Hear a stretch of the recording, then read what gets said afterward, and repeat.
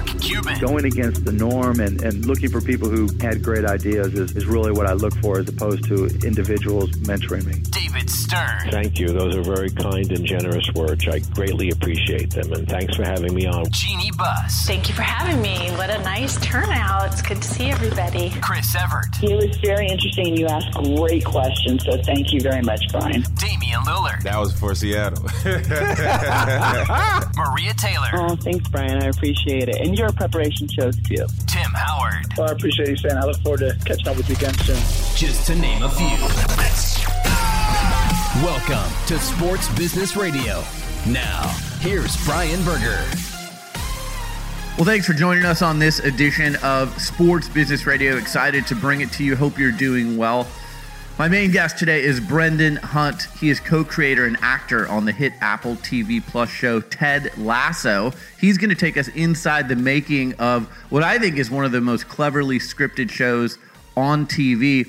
Whether you've seen it or not, Jason Sudeikis plays Ted Lasso, a small-time college football coach from Kansas, hired to coach a professional soccer team in England, despite having no experience coaching soccer. So Brendan Hunt is going to discuss his longtime friendship with Sudeikis. They go back about 25 years, how they came up with the concept of the show, how they decided on Richmond, which is in London, for the location to shoot the show, and the process for writing the episodes and the work that's already underway for season 2 of Ted Lasso on Apple TV Plus. I'm very excited about that. Also joining me on the show this week, a conversation with John Levy, founder and CEO of The Score, the company behind the first and only completely integrated media and sports betting offering in the United States.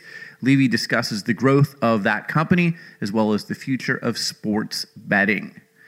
This week's edition of Sports Business Radio is presented by CBDMD, the official CBD partner of Sports Business Radio.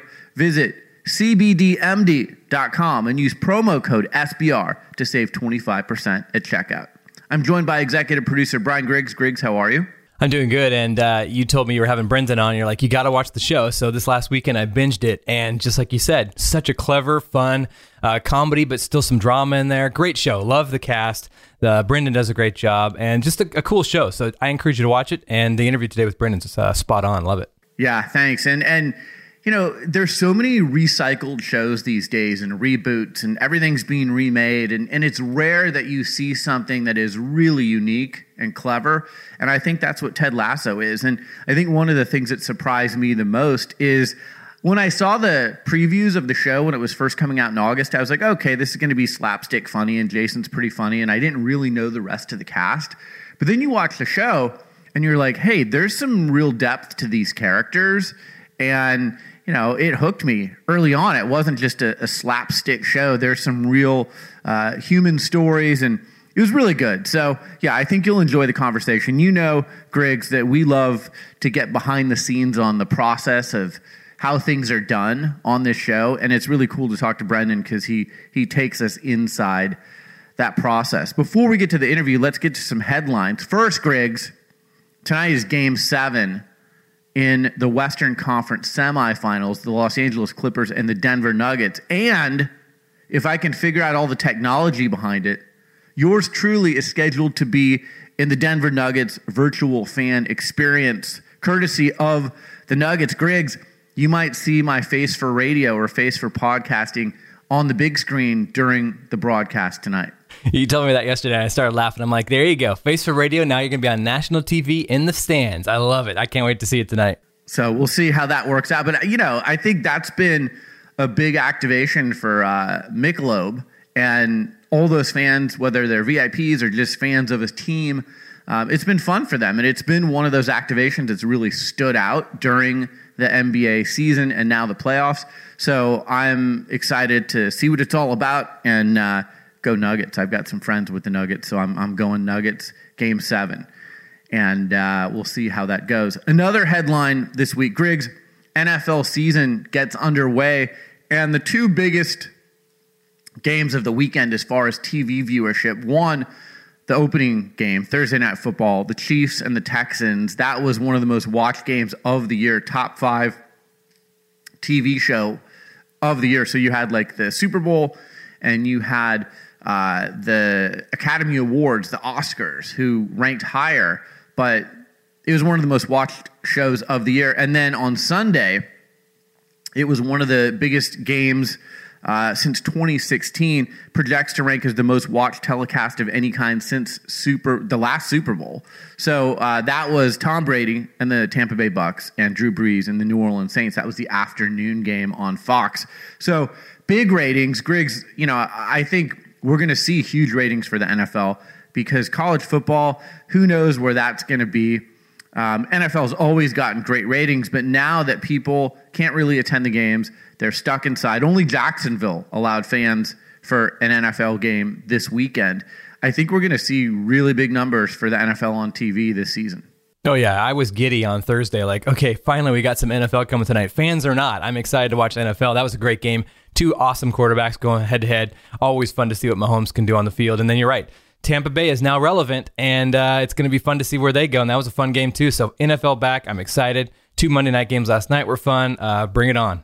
Yeah, and I'll say this. And, I don't want to take a shot at the previous Monday Night Football announcers, but I really like the games that were called last night on ESPN on Monday night. So they had Kirk Herbstreit and Chris Fowler, who that was their first NFL game that they've called in 25 years of working together. That's pretty amazing. They did a nice job. I mean, they're always prepared. They have a good chemistry. They play well off of each other. I thought that was good. And then you had Steve Levy, Brian Griese, and Louis Riddick, who I thought were a big upgrade. And I think that's going to be the main Monday Night Football crew. I thought they were a big upgrade over last year. They're just knowledgeable. Look, when I'm watching those games, I want insight. I want some nuggets, some tidbits. I want some real-time analysis, and I want some chemistry. I didn't feel like that was the case the last couple years, and I really liked what I saw on ESPN last night. So I think they're off to a good start. What did you think? Yeah, I agree. I really love having Kurt and Fowler because, they have so much insight. And like you said, tidbits. They have the college game knowledge, so they knew all the rookies. They knew all these players coming in. They knew all the stories behind them and where they played. That was kind of fun to be like, hey, we watched him play it. They were talking about Barkley playing at Penn State or wherever and all this stuff. And it's like, that's the kind of stuff I like knowledgeable, good guys that know the game, know the players, and then they can, mesh well when they're talking. So, yeah, I think both crews were great. Well, and Herbstreit was even... he even admitted, he goes, look, this is our first NFL game, and this is so much faster than what we see on the college football field. Like it is, if you've been to a college game and then you go to an NFL game, it's so much faster on the NFL field than it is on the college field. And for them to kind of admit that and to point that out, I thought that was cool too. Yeah, I agree. And you're right. I mean, when you watch a high school game and you go to a college game and you go to an NFL game, you're like, holy cow, these NFL players are animals out here. And they are so quick to the ball and so aggressive to tackle. And yeah, it's a much faster game. And I thought it was cool. And they admitted like, hey, we're rookies at this too. So bear with us. And I thought they did great. And shout out to our friend Maria Taylor, who did a great job last night on Monday Night Football. That was her first time doing Monday Night Football. She's always done a great job in studio. She's done college football. She's done NBA, but she had not done NFL. And I thought she did a great job. And frankly, she's done an amazing job really, since March, since the pandemic hit. And she did a great job before that, but she's really stepped it up. And it's great to see her getting even more prominence, in the last couple of months and getting roles like the one on Monday Night Football last night. So shout out to Maria Taylor, who joined us, in November, December. She's just great. And it's great to see her star continue to rise. Yeah, I agree. And like you said, she's just good at all of it. She's kind of reminds me like a Justin Timberlake where, I can act, I can do NBA, I can do NFL, I can do college. She does it all, and it's like she's just known it all along. So she's fun to watch and just commands your listening ear and your watchful eye. So I love Maria Taylor. The other big story of the week, according to our friends at Sportico, Steve Cohen is in agreement to buy the New York Mets from the Wilpon and Katz families. The deal is for 95% of the Mets. So Cohen will own 95% of the Mets. The deal values the Mets at approximately $2.475 billion. That would make it the most paid for an MLB franchise, topping the $2.15 billion paid for the Dodgers and that surrounding real estate. So a big deal in Major League Baseball. I think it's been no secret that people have wanted the Wilpon and Katz families to sell the Mets and sell to an owner who has deep pockets and someone who's going to do more with the team and spend more on the roster. And And I think Mets fans will be excited that Steve Cohen is the new owner. He beat out a group led by J-Lo and A-Rod. But I think Mets fans will be happy because Steve Cohen has very deep pockets. And, it seems like he's been a Mets fan his whole life. So it'd be like, Griggs, if, you got to buy your favorite sports team and, you're going to be passionate about it. It's not just a business deal. Like, this was your favorite team growing up. Yeah, I think that's the key. I mean, we see it with the Mavs, and we see it with Steve Ballmer at the Clippers. These guys that love their team, man, they build better teams because they're into it so much. Their passion is there. And like you said, long time coming from Mets fans. I think this is going to be a good move for them. And I see big changes ahead in the right direction for the Mets. All right, coming up next, we're going to go inside the hit TV show Ted Lasso with co-creator and Coach Beard on the show, Brendan Hunt. You're listening to Sports Business Radio. We'll be right back. CBDMD is the official CBD partner of Sports Business Radio, and I couldn't be happier. Their products have made a huge difference in the quality of my life, my daughter's life, even our dog's life. I was having a difficult time sleeping, and CBDMD's CBD PM drops and capsules have allowed me to sleep better than I have in years. CBD Freeze has been amazing for my daughter and I after we work out. Even our dog loves CBDMD's soft chews. They've got a great array of products. And one of the things I like the most about CBDMD's products, they're all THC free. That was very important to me. CBDMD is also the first American CBD company to be publicly listed on the New York Stock Exchange. Check them out under the ticker symbol YCBD. Athletes such as two-time Masters champion golfer Bubba Watson, former NFL wide receiver turned broadcaster Nate Burleson, and UFC athletes Daniel Cormier and Chael Sonnen use CBDMD's high-quality products. Change your quality of life just like I did. These are anxious times for a lot of us, and CBDMD's products have helped me sleep better and just live a higher quality of life. Visit CBDMD.com and enter the promo code SBR to save 25% off at checkout. That's CBDMD.com, promo code SBR. My guest is Brendan Hunt. He plays Coach Beard on one of my favorite TV shows, Ted Lasso. He's the co-creator of the show. You can find season 1 and hopefully season 2 on Apple Plus TV. Follow Brendan on Twitter at Brendan Hunting. Brendan, thanks so much for joining me on Sports Business Radio. How are you? I'm great. Thanks for having me. How are you? I'm doing great. I really want to hear the premise for this show and how you guys came up with it, because I watch a lot of TV. I watch a lot of movies. There's so many reboots. There's so much that's recycled right now. And this is truly clever and unique and original. Jason Sudeikis, who plays Ted Lasso, small-time college football coach from Kansas, wins a Division II national championship. Then he's hired to coach a professional soccer team in England, despite having no coaching experience. So I'm giving that out in case our audience hasn't watched Ted Lasso before. But how do you guys come up with this idea? Because it's really original. Well, it was commercials first that we made for NBC Sports. We were at the time they were trying to promote their new coverage of the English Premier League, and they saw a pathway into it as trying to not fight the fact that Americans typically don't know that much about soccer, but to sort of lean into it. So we did that the one year, and it went really, really well. And they had us come back the next year. And at that point, we started finding out that even though these videos were made for an American audience, they were being watched as much in the UK as they were at home. And that's when we started to think okay, this might have more legs to become something else. So those videos were originally made in 2012, right? 2013 and 2014, yeah. Okay, so you had a few years to kind of, come up with the idea. When did you and Jason, who I understand have known each other for a long time, when did you guys start talking about, hey, maybe we take this from commercials to TV show? Pretty quickly. It was me and Jason and Joe Kelly as a sort of third member of our triad there. Before Bill Lawrence came along later to make it a proper show. But after that second one, we pretty quickly got to work. We spent a week at Jason's place mapping out a 6-episode season and, some character arcs and stuff.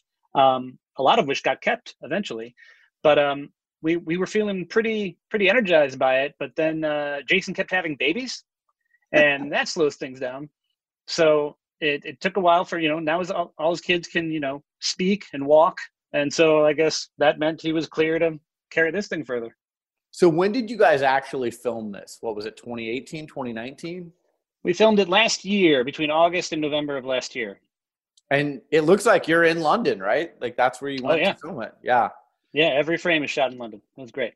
How did you pick the locations? I mean, I'm really intrigued by everything from the locker room to the pubs to the apartments. It seems like you guys did a really nice job of scouting some great locations.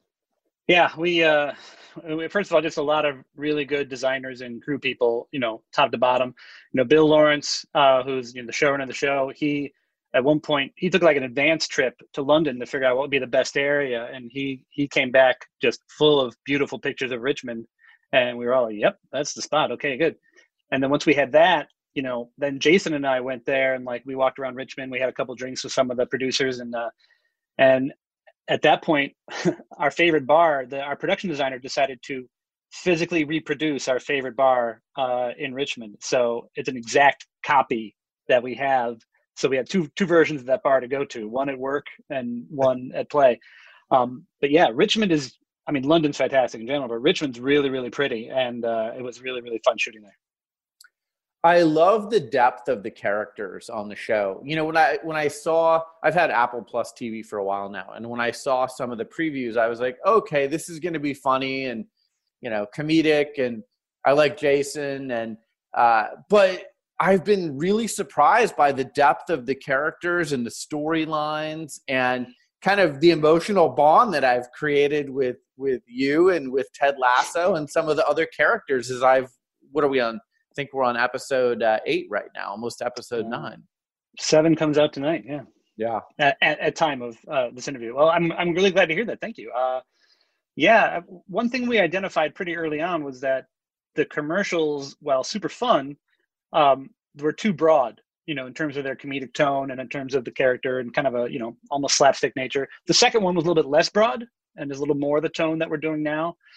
But we knew that if we were going to try to make an actual series out of this, these would have to be real people with real characters, especially because the premise itself is kind of silly. So, once we get past that, though, then we got to play it as real as possible. And as we say in the improv world, to the height of our intelligence. And so I think that's what you're feeling there. And hopefully that'll carry on. Yeah. You feel like Ted Lasso and your character, Coach Beard, a little bit fish out of water. You're on the flight, you're coming over to London, but then when you get there, and I've been in a lot of locker rooms, I've worked for pro sports franchises here in America, some of the psychology of coaching and how you relate to players, it starts to come out. And I really like that as each episode goes on. Because I think that's what makes players coachable, right? You've got to have the psychology of relating to your players and having them respect and relate to you. Because, the first thing you think of is the players look at this coach and go, wait a minute, he's coached American football. He's never coached soccer before. How does this guy relate to us? But you quickly see Ted Lasso and Coach Beard start to relate to the players on another level. Yeah, that's something that we're going for. And that, Jason has a lot of role models in this. He's got, he's a big fan of John Wooden. That's why we have John Wooden's Pyramid of Success hanging on our wall in our office in the show. He's met Bill Self a number of times. He's a huge Kansas fan, so he loves Bill Self. But he also was an athlete, at least as far as high school, and maybe community college. You'll have to ask him about that. But he has coaches that he loved that meant a lot to him, and he's drawing specifically from his experience of that. Now, I was a phenomenally terrible athlete. I was incredibly bad at Little League. I was so bad at Little League that I thought that Charlie Brown strips about the misery of baseball were essentially documentaries. It was just supposed to be like that. So that's how it was. I was terrible, but I kept going back for some horrible reason. So I do not have the positive coach examples to draw from, but Jason certainly does, as does Bill. And I think that's one of the things that helps make the character a little more realistic than you think it's going to be. One of my favorite moments of the show so far, I'm a big Allen Iverson fan. So, and I think the practice press conference is maybe one of the most memorable sports press conferences of the last 30 years. And the scene in the show where Ted Lasso is talking to one of the players about practice. And, you can hear Allen Iverson in your ear. How did that come about? Because I thought it was brilliant. How did you guys come up with that? I was actually thinking about this. I can't quite remember exactly. I think it was one of those days where, the writer's room kind of bounces things around, and then like someone says something and then it just kind of builds, and it's organic, and suddenly it's already happened. Either that or it was 100% Jason. One of those two things. There's really no middle ground.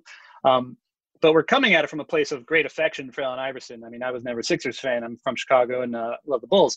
But everyone's got respect for Allen Iverson. And, that speech, it gets funny because it is funny, but it's, there's a lot of different things going on in Allen Iverson's like personal life when that happens that I wasn't even aware of before we started looking at that speech a lot. But anyway, to key into the notion of Ted taking those words, but imbuing them with, opposite meaning essentially, was just sounded really, really fun and sounded like something that Ted would be about. And yeah, we haven't quite figured out like the meta of it. Like, does Allen Iverson exist in the Ted Lasso universe? Has Ted never seen the speech before? He just happens to have done it. He's certainly not trying to quote it. I don't know. That's too much of a rabbit hole. But yeah, much love to AI. Well, one of the things that I love about Twitter is that there's a lot of creative people out there, and sure enough, someone took the scene from Ted Lasso and they interlaced it with Allen Iverson's press conference. So you can see in real time, like, here's how Ted Lasso delivers it. Here's how Allen Iverson delivers it. And it was beautiful. Yeah, we're getting some really cool fan content coming back at us right now. There's that. There's a guy who made a website called afcrichmond.com, which, I guess we're the morons who should have bought that address earlier. And he's making like theathletic.com level breakdowns of our matches as if they were real and like our personnel changes. And it is fantastic. And so that, and the guy you're talking about, I think his name is David Stauffer. I can't quite remember. Yeah. But yeah. The fan content coming back at us is kind of overwhelming. It's really cool to see. I love that. I got to check out. Is it afcrichmond.com you said? Yeah. Okay. I got to check that out. How many takes for the Allen Iverson, I'm talking about practice from Jason? Oh, a lot. It was a lot of takes because, he's got to run that whole scene basically. He has no dialogue to rely on coming back at him to help cue him.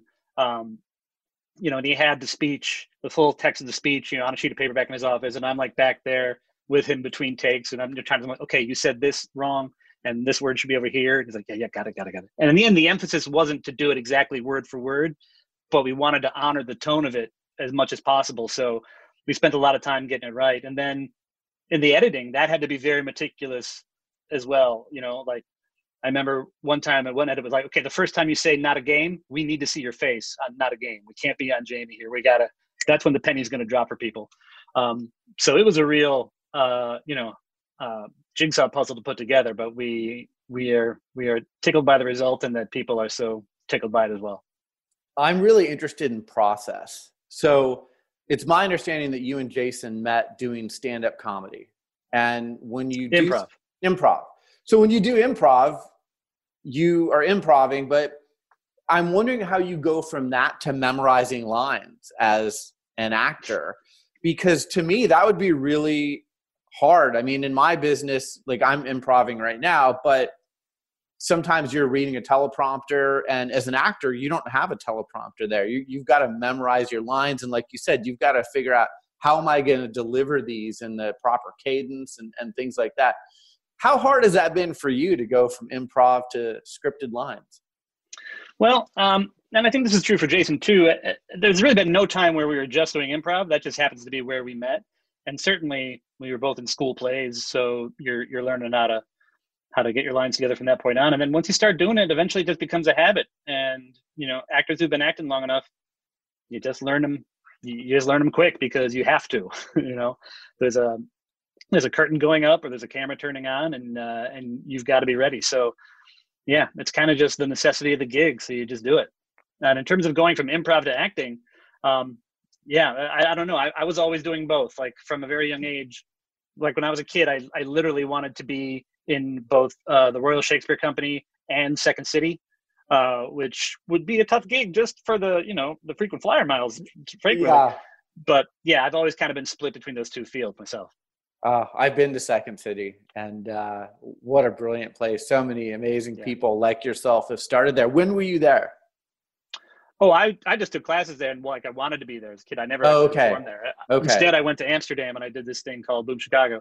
Not that I necessarily would have ever have done Second City anyway, but which is to say, not that they would have ever thought me good enough to be on their stage, which is a great place. But the years that I would have been there, instead I was in Amsterdam with Jason and with Joe Kelly, the other triad member of the show's creators, and ended up doing that instead. And that's where we all got into soccer. Okay, so staying with process, you guys come up with the idea for this. Now you've got to take it and you've got to pitch it to someone.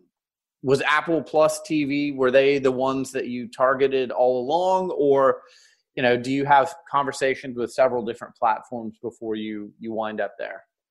Well, that's all a little above my pay grade, but I think what happened was, as is common, I think anytime you're ever pitching anything, you don't want to target one spot in particular. Right. You want to go to as many places as possible and hope for the best. And so I believe we went to all the streaming places from the beginning because we knew we wanted to be a streaming show and not a network show. And Apple just kind of won the bid, frankly, and we're pretty fortunate about that. I really love watching kind of what they're putting together product wise. There's just some great shows in this stable, and it's fun to be part of. Well, they've done a nice job promoting you guys, I think. On their other programming. And then, there's a few F-bombs and things like that dropped in here. So this wouldn't have been a network TV show. It wouldn't have had the same feel if it was on network TV versus streaming. Yeah. I mean, we're a little bit clean outside of the language, but there's no way you can show a locker room and sports life and not have cursing. It just would have been ridiculous to try. So they've always been very allowing of that. And so that's been great. I love how Ted Lasso was bringing the owner of the team biscuits. And then we find out, I guess I hope, spoiler alert, we find out that Ted Lasso was making the biscuits at home. And I thought that was so charming. How did you come up with that idea? Because that's one of those things I'm talking about where there's that relatability with the character here. Yeah, I can't remember how that idea came about specifically, but I think we knew early on that here's another spoiler for the people. The woman who hires Ted Lasso hires him because she wants the team to do badly. She's using him, and it just seemed pretty clear dramatically then, for her plan to be, for her to regret her plan more and more, he had to be as kind as possible, which he naturally is already. So that became like, oh, you bring an apple to the teacher every day. Oh, he goes biscuits with the boss. It just came out of trying to create the dramatic tension of him being kind and her wanting to never actually have feelings for him because she doesn't want him humanized in any way, shape, or form. Yeah. No, I think that's a fun relationship to watch as the episodes have progressed, because she has her struggles too in her life. And I think the fact that Ted is so nice, she's like, maybe I can be a nicer person too. That's where I kind of see this going. So season 2, I've read in several of the trades that there is a season 2 of Ted Lasso. Has that been officially announced? Yeah, it sure has. In those very trades. Yeah, we're writing it right now. In fact, we've been writing it for most of the summer, and theoretically, international issues being what they are, but if everything goes smoothly enough, we'll be out there again at the beginning of next year filming season 2. And 10 episodes, is that kind of the goal? That's the plan, again? Yeah. That's great. Yeah, isn't it weird, like thinking during a pandemic, how do you film? How do you return to quote unquote life as normal? Have you done anything during the pandemic, or have all of your projects been on hold? I had a play that was supposed to open at the Kirk Douglas Theater, that a play I was in and that I wrote, and we were all very, very excited about it. And it was scheduled to open the Wednesday after the Thursday that was the shutdown, and that was a bummer. But then we started writing this pretty shortly after that, So I've been very fortunate to, have a job during this whole time.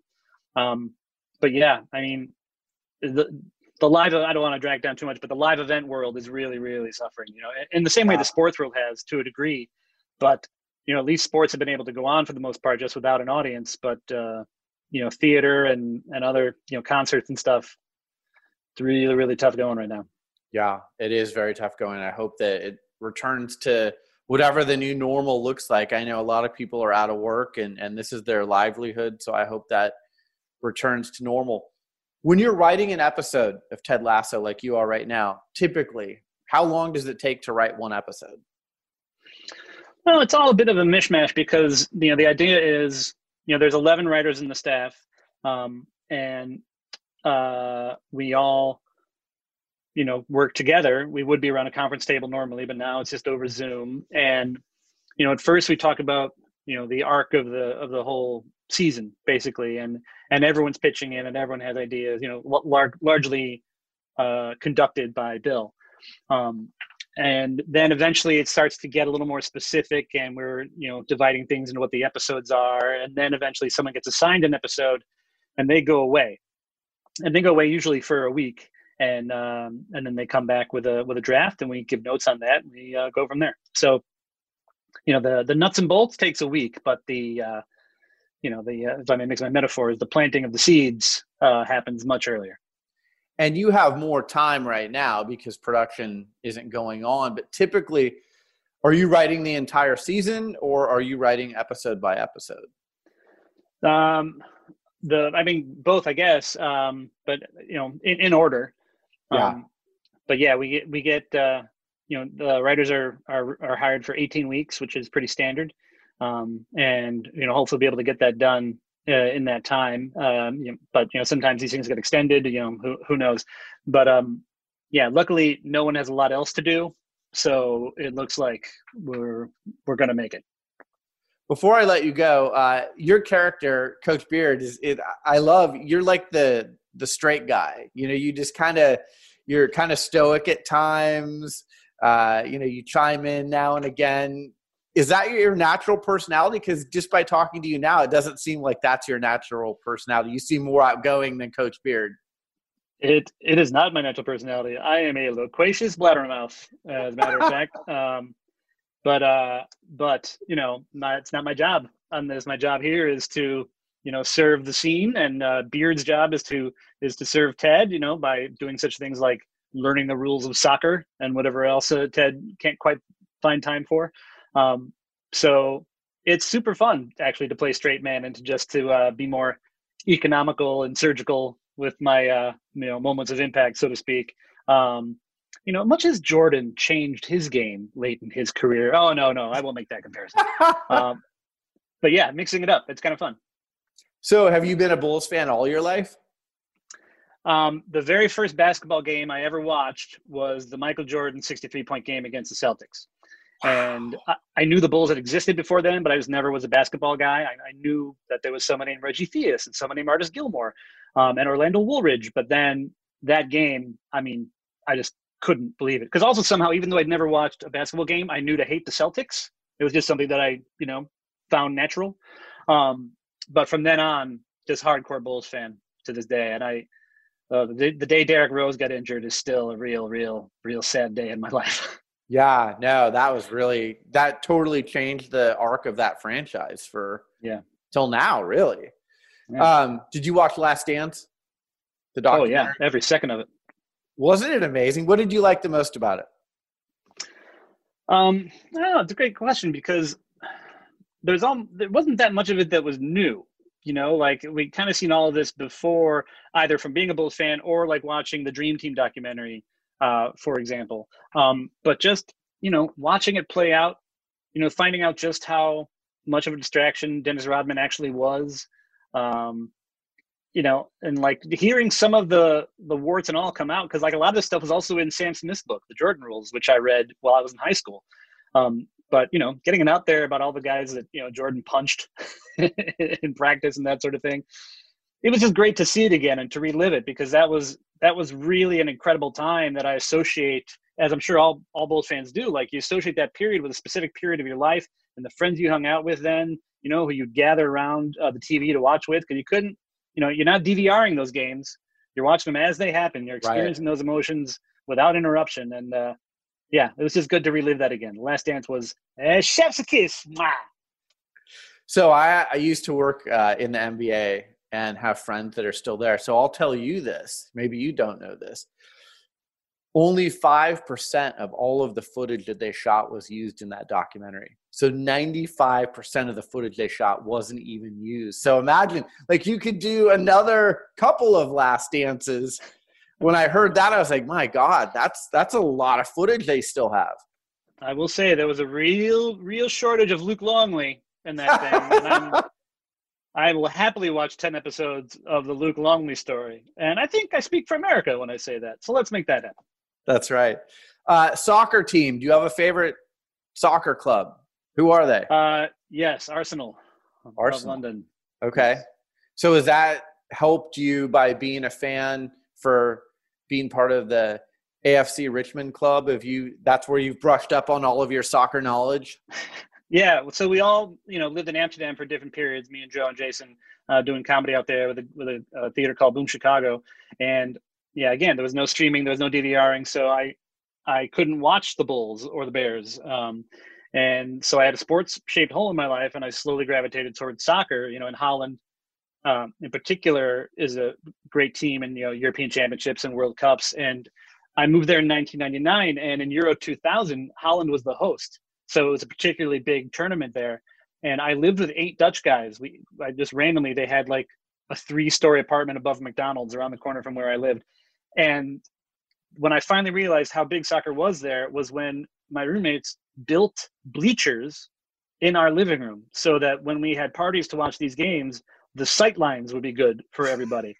And there was a sign-up sheet because you couldn't just bring anybody. You had to sign up to bring friends because they had calculated like the weight distribution and how much would be too much for it all to collapse. So we had a projector and actual bleachers for the entire month of this tournament. And that, among other things, got me hooked forever. Like, I'd been told all my life that soccer was lame or boring or what have you. And like, I'd been lied to. It's one thing if you don't like sports, but if you don't like sports and you don't like soccer, then you confuse me. I don't understand because soccer's fantastic. What an amazing time in your life. And it sounds like the bleachers across from Wrigley Field, doesn't it? It kind of sounds like same kind of setup. Yeah. Except I think at Wrigley Field, they were getting less drunk than we were getting watching Holland. Well, that's great. Well, I appreciate your time. Brendan Hunt, you can follow him on Twitter at Brendan Hunting. You can watch him on Ted Lasso on Apple Plus TV, co-creator of the show. Coach Beard, you guys do a phenomenal job. I tip my cap to you, and keep up the great work. Thanks, man. Appreciate it. Thanks for having me. You're listening to Sports Business Radio. We'll be right back. There's no question that live sports and entertainment events are changing as a result of the COVID-19 pandemic. To ensure a strong recovery that keeps fans safe and engaged, sports venues are reimagining game day with Boingo's 5G connectivity solutions. Boingo Wireless helps partners across the NFL, NBA, MLS, and NCAA redefine the in-venue experience with 5G-ready cellular and Wi-Fi 6 networks that power new touchless technologies. From contactless ticketing and security and in-app food ordering to IoT robotics for cleaning and maintenance, Boingo's backbone of wireless connectivity makes new stadium use cases possible. Choosing a digital transformation partner you can trust is key to achieving fan experience goals and following rigorous health and safety protocols. Boingo is the largest operator of indoor wireless networks in the U.S. They help world-class venues navigate a complex and ever-changing technology landscape and have done so for 20 years. I recently had Austin FC president Andy Loughnane on Sports Business Radio. Here's what he had to say about Boingo, Austin FC's 5G partner. A relatively competitive process led to a relatively easy decision. The decision to go with Boingo was one that came with a lot of comfort and confidence. Now more than ever, staying connected is what matters most, and Boingo makes it all possible. Our thanks to Boingo for their continued support of Sports Business Radio. If you need a trusted partner for your network and digital transformation needs, look no further than Boingo. Learn more by visiting boingo.com or emailing sbradio@boingo.com. That's sbradio@boingo.com. My guest is John Levy. He is the founder and CEO of The Score, the company behind the first and only completely integrated media and sports betting offering in the United States. You can follow John on Twitter at ScoreCommish, or you can visit thescore.com. The Score originally started as a sports TV network in Toronto, Canada in the mid-1990s. John, thanks for joining me. Why don't you walk us through the evolution of the company into what it is today from what it started as in the 1990s? Oh, my God. Thanks. First of all, thanks, Brian, for the opportunity. And I should take you on the road. I like the way you introduced the whole Score and the progression as to where we're at. But, let me just briefly fill you in because, the whole thing with where we're at and this amazing opportunity that's sort of that we're right on now, and NFL launching tomorrow and everything that's going on, really is a culmination, as you indicated, of a whole bunch of years of us being in the media space and sort of prepping ourselves and gearing ourselves up to be able to get involved with sports betting. I often joke when I'm talking to people about when PASPA fell, a lot of people got really excited and said, oh my God, sports betting, huge business, big opportunity. Why don't we get into this thing, right? For us, it really was this sort of development. And it goes way back. It even goes back before the TV launch in the mid-90s in Canada.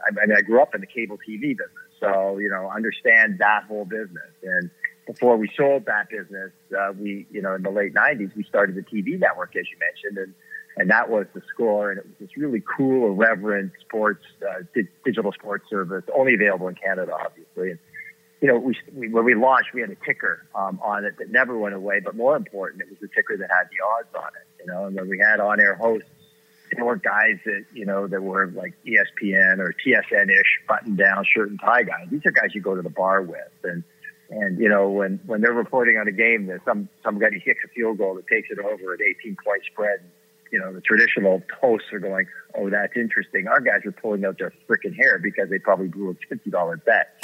So that was kind of how it developed. And it was more about the engagement and relationship with the customer, building the brand on a sort of a more one-to-one sort of discussion with who was consuming the content on the TV network. And because our audience was younger, it naturally gravitated to mobile technology. And so therefore, we were one of the first ones to sort of have an app on BlackBerry and then iOS and Android. I think our first app was on that bloody flip phone, the Razor. So we were in early, but we carried the same attitude of trying to just scratch an itch and fulfill the needs of how people were now starting to consume sports differently. And sports betting has always been a part of sports, right? To think about sports betting as this monolithic thing that's out there that's totally separate from how people consume or engage in sports, we think is the wrong approach. So when PASPA fell, it was just natural for us to sort of say, okay, here's our moment.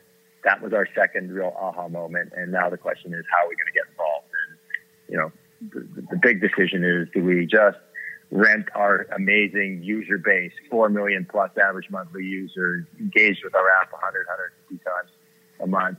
Do we just lease that out to the other guys who are dying to get at our engaged user base who bet on sports, and do the same thing we did in the poker days or in the DFS days and take in gobs of money that these guys were spending trying to grab market share? Or do we do it in a more authentic way and a real way? And that's what really felt holistic to us, which was let's not give away the milk when you own the cow, so to speak.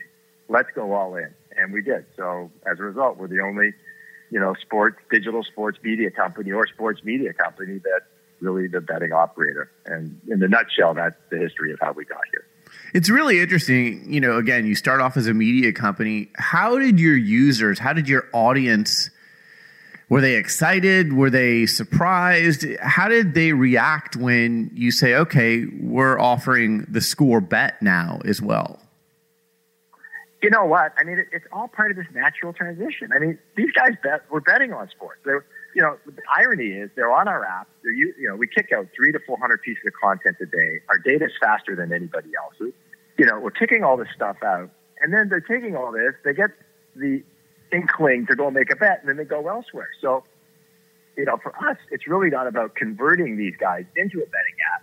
It's really just about making it, easy and just making it available inside this trusted brand, inside the place where they're at.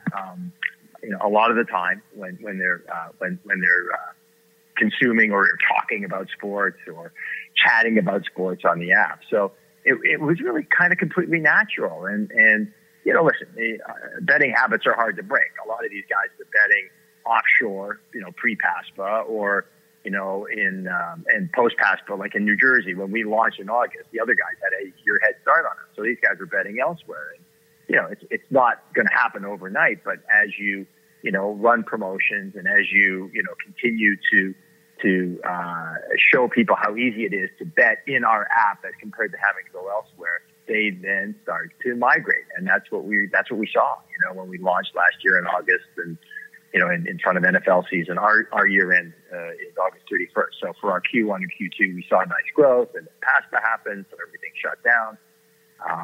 And since PASPA, sports have come back after COVID,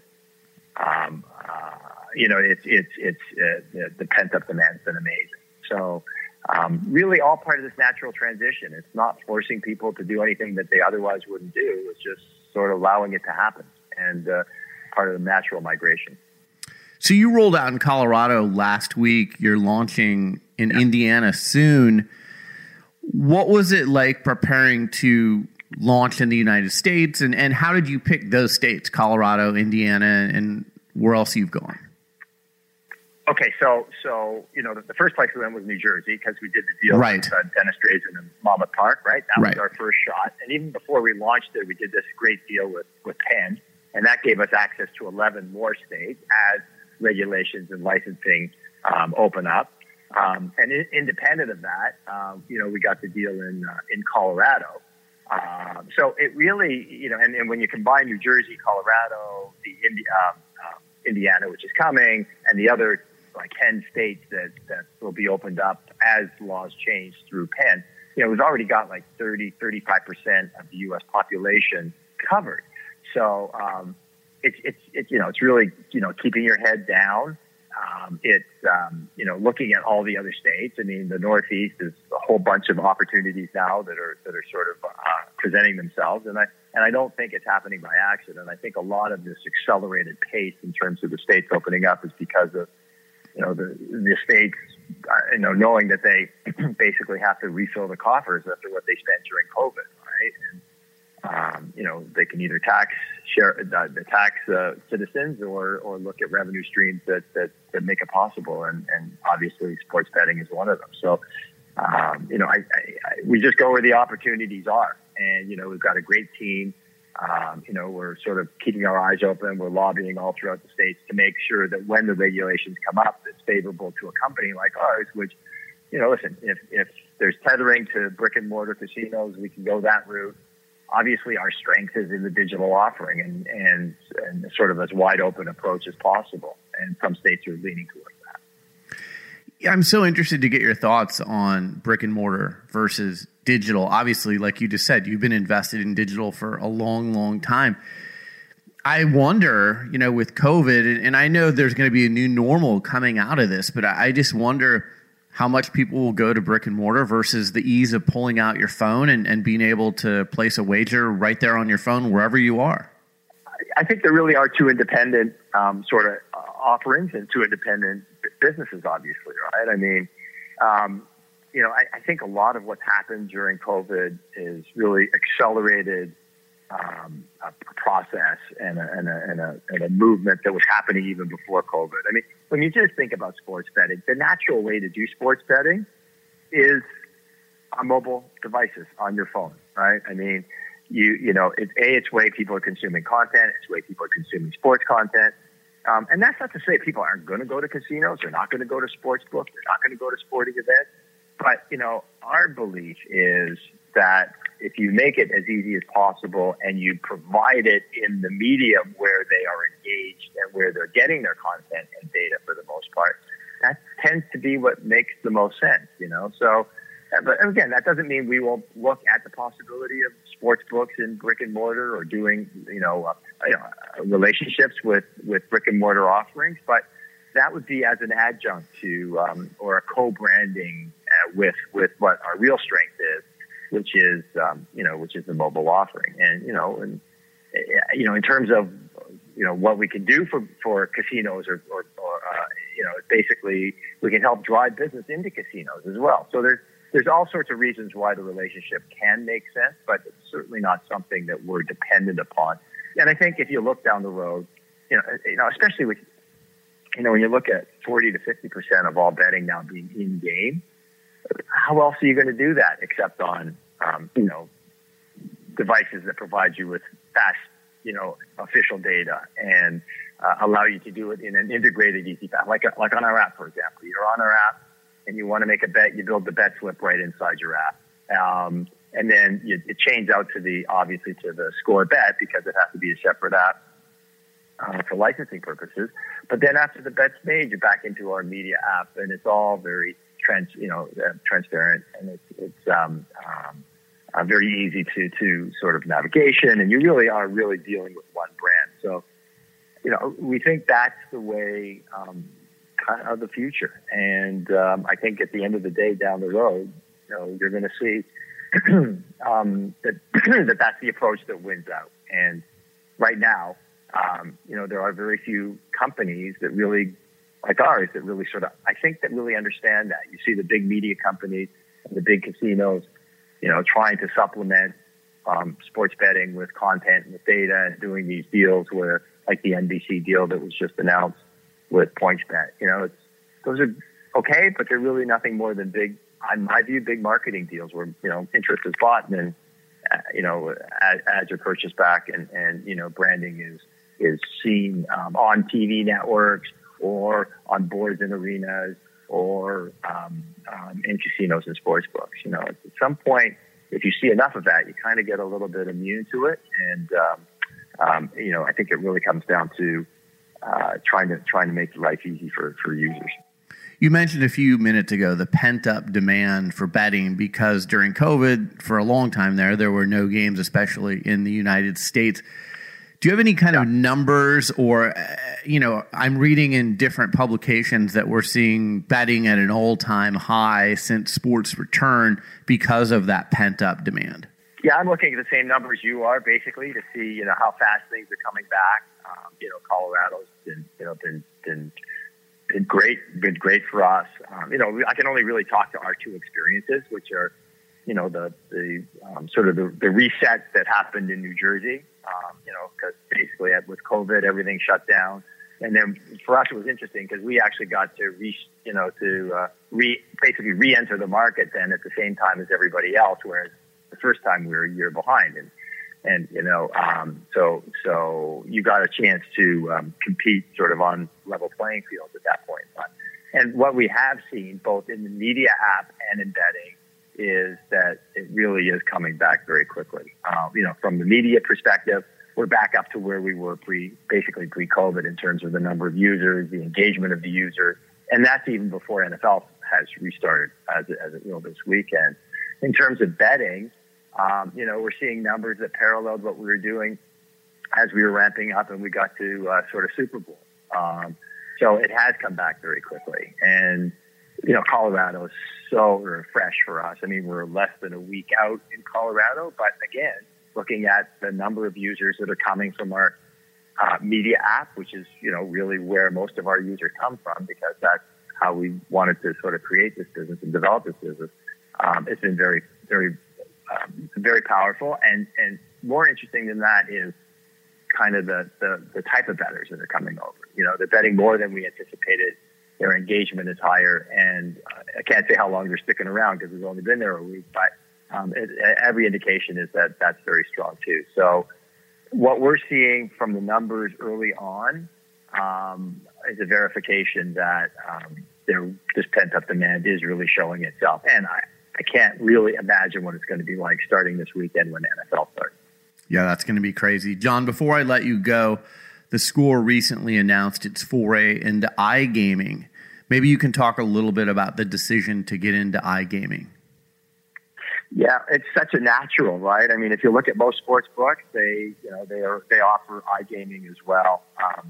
And in our particular case, we really didn't have it initially in New Jersey because doing a deal with the racetrack, Monmouth Park, as a racetrack, on the regulations, it was not authorized to issue an iGaming license. So we had to sort of find our way in, which is what we did. And with Twin Rivers, we just announced it, I guess, a week or so ago. So, probably some point within the next 6 to 9 to 12 months, we'll be launching iGaming in Jersey as well. Now, listen, it just makes sense. People are on on the Score, they're on Score Bet, and they have a wallet, they have an account with you, and a lot of these guys are interested in iGaming, online poker. Online casinos such as blackjack and other casino games and slots. And typically for sports betting, there's about a 30 to 35% cross sell over to iGaming. So, and the margins on iGaming are pretty solid, as you're aware. So it's really just another one of these natural extensions. And we would have been in it earlier if we could have, but we had to find a way into Jersey. With our deal with Penn, it does include iGaming. So in any Penn state that we launch in, where iGaming is permitted and regulated, we'll be launching that as well. So it's a natural adjunct, again, into what we're doing. John Levy, the founder and CEO of The Score. You can follow him on Twitter at ScoreCommish, and you can visit The Score online at thescore.com. John, thanks so much for joining me on Sports Business Radio. Congratulations on all your success. Brian, thanks so much. It was a pleasure chatting with you. You're listening to Sports Business Radio. We'll be right back. If you're working from home now like I am, you still need to look professional. Many of us are doing Zoom conferences or FaceTime calls with business associates. That's why I turn to my Mizzen & Main dress shirts. I need to look good from the waist up, but I also want to be comfortable. Mizzen & Main is like athletic wear disguised as a dress shirt, making them great for comfort while working from home. It's a shirt that has worked for thousands of customers, including hundreds of professional athletes like J.J. Watt and Phil Mickelson. Head on over to mizzenandmain.com and use promo code SBR to get $10 off your dress shirt. That's mizzenandmain.com, code SBR. Guess what? Mizzen & Main also makes super comfortable wrinkle-free pants and shorts, so you can check those out as well. Head on over to mizzenandmain.com. Use promo code SBR to get $10 off your next purchase. That's mizzenandmain.com, code SBR. Well, that's it for this edition of Sports Business Radio. Thanks for tuning in. Thanks to our show staff, Brian Griggs and Josh Blank. Thanks to our friends from Boingo Wireless, CBDMD, and Mizzen & Main. And thanks to our partner, Malka Sports, for powering Sports Business Radio. Learn more about them online at malkasports.com. That's MALKA sports.com. For Brian Griggs, I'm Brian Berger. Have a great week, and we'll talk to you soon right here on Sports Business Radio. This and every SBR podcast is available on Apple Podcasts, Spotify, Stitcher, and your favorite listening app. Follow Sports Business Radio on Facebook, Twitter at SB Radio, Instagram at Sports Business Radio, and online at sportsbusinessradio.com. Sports Business Radio is produced by Brian Griggs and Griggs Productions, griggsproductions.com.